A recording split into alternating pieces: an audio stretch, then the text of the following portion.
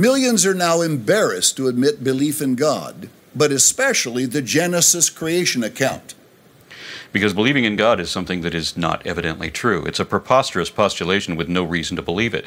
But the fables in Genesis aren't just not evidently true, they're evidently not true. We know they're not real and couldn't be.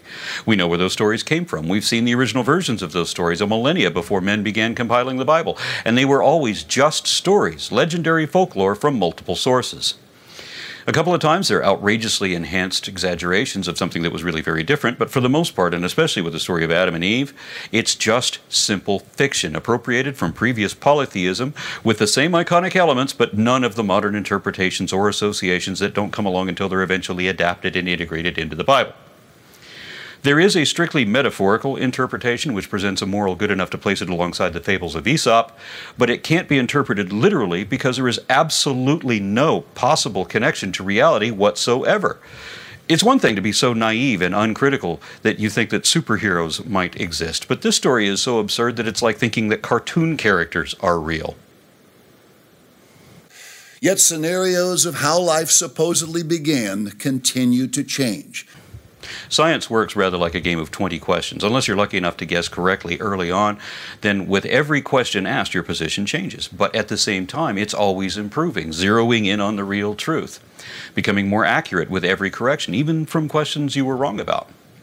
But with your position, you simply refuse to check yourself. So you cannot improve your understanding or even know whether you understand, which of course you don't. You simply assume your conclusion and ignore everything that shows that you're wrong. That's why science works and religion can't.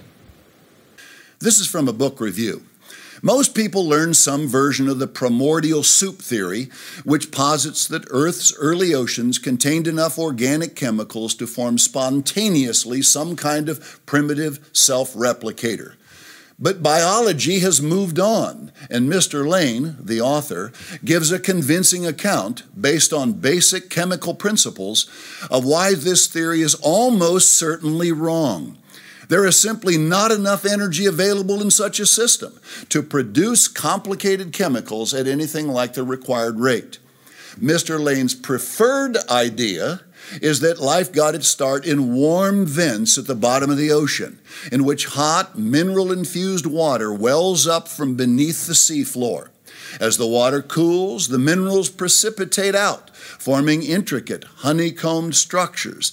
These tiny mineral chambers provided an early version of the modern cell wall. You can just hear the music in the background of this classic opinion given as fact. What I hear is resentment in your voice that another account sounds so much more reasonable and valid than yours. But this isn't just an opinion. You'd be amazed at how much of this is already confirmed and understood. Yet it's not presented as fact either. This is a hypothesis, one that is both indicated by the evidence and is also an attempt to explain the body of facts that we know so far. This hypothesis will either be borne out by further discoveries, or it could be refuted, or another potential explanation might be indicated, which is the situation your source is describing. They kept the chemistry inside the cell different from that outside. Who says? Well, the facts say that. Now remember that hypotheses are intended to explain the data that we know. Right now we're talking about the beginning of life. That's biology. And one of the defining characteristics of life is homeostasis, the observation that cells maintain a stable internal chemical balance that is different from what is outside the cell. The hypothesis you're reading about is an attempt to explain that. That, in turn, allowed the formation of a strong voltage gradient across their boundaries. The opinion necessarily must grow. No, it doesn't, and no, it isn't. Quit your bitching. I know you don't understand this, that it's beyond your comprehension and an affront to the ridiculous doctrine of fables and fairy tales that you've been conditioned to worship without a thought, but stop interjecting your objections over the words of wiser men, because you're not trying to learn anything, and you obviously don't want your audience to understand anything either, because that would clearly be bad for your business. Those gradients were the forerunners of the voltage differences that enable modern cells to manufacture the thousands of chemicals they need to function. What? He said gradients. That means an incline or a depiction of a variance. He says these electrical variations at the boundary were the forerunners or precursors of the voltage differences we see in modern cells. Put another way, biochemistry runs off electrochemical reactions. The cellular boundary is a membrane that tends to draw in ions, effectively building and storing that charge. Your sources hypothesized that these reactions were apparently capacitated by the strong voltage gradient, typically within a range of 40 millivolts, at the boundary of the initial cells, because even the phospholipid bilayer that makes up that boundary already has an inherent polarity that prompts a spontaneous assembly into... Oh, never mind. And which therefore provide the vital spark for every living thing on the planet. Just to clarify, we're not looking for any actual spark here. It's not like lightning striking a mud puddle. I, for one, don't think that the origin of life came only from a single catalyst, but from a concert of contributing processes. At present, there are a dozen concordant hypotheses, most of which could be at least partial contributors all at the same time. Look, for example, at lipids first, RNA first, radioactive beach, and montmorillonite clay, which has been found all over the Earth and recently on Mars. It catalyzes the formation of nucleic acid polymers, which is significant for the RNA world hypothesis, but it also catalyzes 10-carbon vesicles, lipid-like coats, around these nucleic acids. Phospholipid bilayers already form spontaneously on contact with water due to their combined polarity, but this coating is selectively permeable. It lets in monomers of raw material, but once assembled, the polymers can't exit the vesicle. So now you have RNA concentrating, and some RNAs are just naturally autocatalytic, meaning that they will make more of themselves from random RNA sequences or destroy sequences that differ from themselves. And pretty soon you've got RNA crudely replicating in these tiny little carbon compound-coated vesicles in clay, and that selects for only the autocatalytic types of RNA because the rest become destroyed or incorporated. So that's pretty much what the first life was like. Regarding how the rest of this happened, how do we find out what part happened how? That's an investigation, and it requires that we evaluate every potential explanation and check to see if the facts bear them out. That's what hypotheses are, and this process is how we know whether we know anything. Let's return to examining the incredible complexity of life on Earth. In Part 3, we saw the intricacy of the human eye. And Darwin had already adequately explained the evolution of the eye in the first draft of his theory 150 years ago, which is why our eye is not as advanced as a raptor's eye, and not as well designed as an octopus eye, and prone to so many imperfections and failures. All of this indicates that biological complexity is emergent and not magical or miraculous. And the more mankind learns about how the human body functions, we must ask, how could it possibly have just evolved? The very nose on your face brings this question smashing into it. The evolutionary answer is as plain as the nose on your face. I do know the answer to your question, but it's a longer answer than all of your questions combined. Part of that concerns your nose. We have all the defining characteristics of monkeys: fingerprints, fingernails, enlarged brains, 2 pectoral mammae, even for males, another indicator of unintelligent design. But even those ears of yours, every monkey has ears like that, and only monkeys have ears like that. But your nose determines which kind of monkey you are. Platyrrhines, or New World monkeys, generally have nostrils that are splayed apart out to the sides. But catarrhines, Old World monkeys, have their nostrils pointing down. I think we're the only animals on Earth whose nostrils point downward like that, and maybe that's because, being monkeys, the things that we smell are either in or on our fingers. How is it that your nose can smell one or more odors or fragrances and know within a split second what they are? Let's understand the human sense of smell. How does a nose, bombarded with odors that arrive in different amounts and combinations, consistently identify each aroma? It can essentially be broken down into a predictable mathematical pattern. Odors arrive in small packets, tiny bouquets of molecules that are inhaled. Receptor cells inside the nose respond by producing a series of electrical spikes, which are communicated to the olfactory bulb in the brain, where the smell is decoded. It's like Morse code, said a professor of neurobiology, supervisor of a recent study about the olfactory system that is the first to document the coding is linear.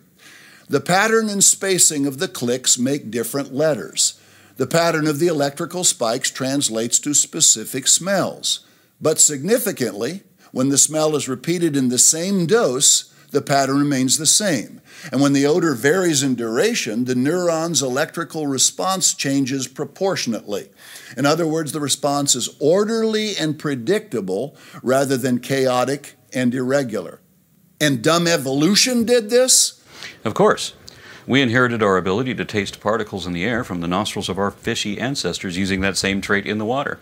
They inherited it from a simpler system in earlier ancestors as a necessity with a powerful selective pressure. If you look at it as a case of population mechanics, which is what evolution is, then it's easy to see how the simplest of cellular sensitivities would be honed over time in every generation of every lineage by a process that is completely blind and acting without intent. Everything in the Bible is absolute nonsense, but natural selection is demonstrably real and really works in the real world. Dr. Wernher von Braun, recall he was the father of the American space program, saw that complexity of design throughout nature and the universe pointed to a great designer. You mean he imagined that, but that it was an unsupported and thus unwarranted assumption because he was never able to show any fact that actually indicated that conclusion. It was also an unrealistic assumption requiring a number of compiled miracles, meaning that something implausible required something impossible to account for the improbable, all without any real reason behind any of it. Consider this extensive insight. For me, the idea of a creation is not conceivable without invoking the necessity of design. This is the argument from incredulity, your favorite logical fallacy because you use it all the time. That is, if you can't understand it and you can't accept that it's beyond your comprehension, at least for the moment, then you assume that it simply can't be because you will only accept what you think you can understand, and then you don't really even understand what you think you do. One cannot be exposed to the law and order of the universe without concluding that there must be design and purpose behind it all. This is a lie. I know several scientists, and he knew several scientists, who either never imagined any purpose behind anything outside of man's own hands, or who rejected such notions as unrealistic, unwarranted, unnecessary assertions of unsupported absurdity. In the world around us, we can behold the obvious manifestations of an ordered, structured plan or design. This is another lie, because something cannot be obvious if it's not even apparent, and the plan he's talking about apparently does not exist, because it has never been indicated by any fact discovered by anyone ever. We can see the will of the species to live and propagate, and we are humbled by the powerful forces at work on a galactic scale and the purposeful orderliness of nature that endows a tiny and ungainly seed with the ability to develop into a beautiful flower. The better we understand the intricacies of the universe and all it harbors, the more reason we have found to marvel at the inherent design upon which it is based. I wouldn't actually argue with what he just said here, because the various forces and processes of nature are certainly capable of their own emergent patterns of unintended design. Indeed, the bottom-up patterns of emergence are what people so often mistake for the top-down authority of God. But while we can simulate and demonstrate the properties of emergent complexity, there is no indication anywhere of even the possibility of any directed authority nor intent of purpose. While the admission of a design for the universe ultimately raises the question of a designer, a subject outside science, the scientific method does not allow us to exclude data which lead to the conclusion that the universe, life, and man are based on design. Right, we can't exclude that data, but then neither can we include it because it doesn't exist. Again, Wernher von Braun is not speaking truthfully. If he knew of any such data, then he or someone else would have pointed it out by now and showed how it indicates intended purpose. Then he wouldn't be known as the man who founded NASA so much as the man who found God, which is a much bigger achievement. As it is now, some 40 years after he died, he is remembered as a scientist who did some outstanding work, but also had crazy ideas that weren't shared by his peers because they weren't supported or indicated by anything. To be forced to believe only one conclusion, that everything in the universe happened by chance, would violate the very objectivity of science itself. One of the ways that science seeks to minimize or eliminate bias is by requiring supportive evidence for every postulation and then subjecting that to critical examination and expert analysis. Thus, science cannot objectively confirm what is only a subjective impression held only by a minority of people for purely emotional reasons. It doesn't matter what you want to believe. All that matters is what the data shows, and the data does not show what you want it to. Certainly there are those who argue the universe evolved out of a random process. But what random process could produce the brain of a man or the system of the human eye? He had already answered his own question, although he didn't say the words natural selection. Some people say that science has been unable to prove the existence of a designer. That's right, but it's also important to add that they haven't been able to indicate one in any way either, nor could they show that such a fanciful, anthropocentric, myopic fantasy is even possible. So there is literally no reason to believe that there even could be such a thing, because no one has ever explained how a designer even could exist, much less how it could possibly do anything. They admit that many of the miracles in the world around us are hard to understand, and they do not deny that the universe is indeed a far more wondrous thing than the creation medieval man could perceive. But they still maintain that since science has provided us with so many answers, the day will soon arrive when we will be able to understand even the creation of the fundamental laws of nature without a divine intent. At least he got one thing right. There are no miracles, but we have come much closer to understanding the formation of the fundamental laws of nature. They challenge science to prove the existence of God, but must we really light a candle to see the sun? No, because the sun is real. It's verifiable by numerous obvious ways, but no one can see or detect God by any means except for man's imagination, and that's it, because God is obviously imaginary. Many men who are intelligent and of good faith say they cannot visualize a designer. Well, can a physicist visualize an electron? By a number of different models, yes. The electron is materially inconceivable, and yet it is so perfectly known through its effects that we use it to illuminate our cities, guide our airliners through the night skies, and take the most accurate measurements. What strange rationale makes some physicists accept the inconceivable electron as real while refusing to accept the reality of a designer on the ground that they cannot conceive him? Because again, we can prove that electrons are real, but there is nothing to imply that a God even could be real. I have discussed the aspect of a designer at some length because it might be that the primary resistance to acknowledging the case for design as a viable scientific alternative to the current case for chance lies in the inconceivability in some scientists' minds of a designer. A bigger problem is a complete absence of any facts to indicate such a thing. We in NASA were often asked what the real reason was for the amazing string of successes we had with Apollo flights to the moon. I think the only honest answer we could give was that we tried to never overlook anything. It is in the same sense of scientific honesty that I endorse the presentation of alternative theories for the origin of the universe, life, and man in the science classroom. But remember that a scientific theory is a field of study and a body of knowledge, including all the known facts, natural laws, and potential hypotheses related to that topic. But there is none of that for God. There is literally nothing anyone can honestly say they actually know about God, including whether there is such a thing or even could be. It would be an error to overlook the possibility that the universe was planned rather than happening by chance. End of quote. I would not overlook any possibility, but once again, I repeat, you have to show that there is one. You have to show that there is some means by which a mind could exist independent of the brain that created it, which is already impossible by definition, to say nothing of existing both within the universe and not within it, but beyond it, as you allege. Failing that, you should at least show some mechanism by which it could function, some precedent or parallel or verified phenomenon confirming that such possibility even exists. But you don't have that for God. You ain't got shit for God, just a handful of myths that we know aren't true, and the wishful thinking of woolly minds who refuse to admit that they're not true. While this series has made plain that planning is far more than a possibility, one could wish for more such honest science. You called him an honest scientist because he lied several times in that quote, and you did too, because you still haven't shown that even a possibility exists. In fact, most scientists do not want you reading these kinds of other scientists. Because we would prefer that scientists be remembered respectfully for their contributions and not for their embarrassing foibles.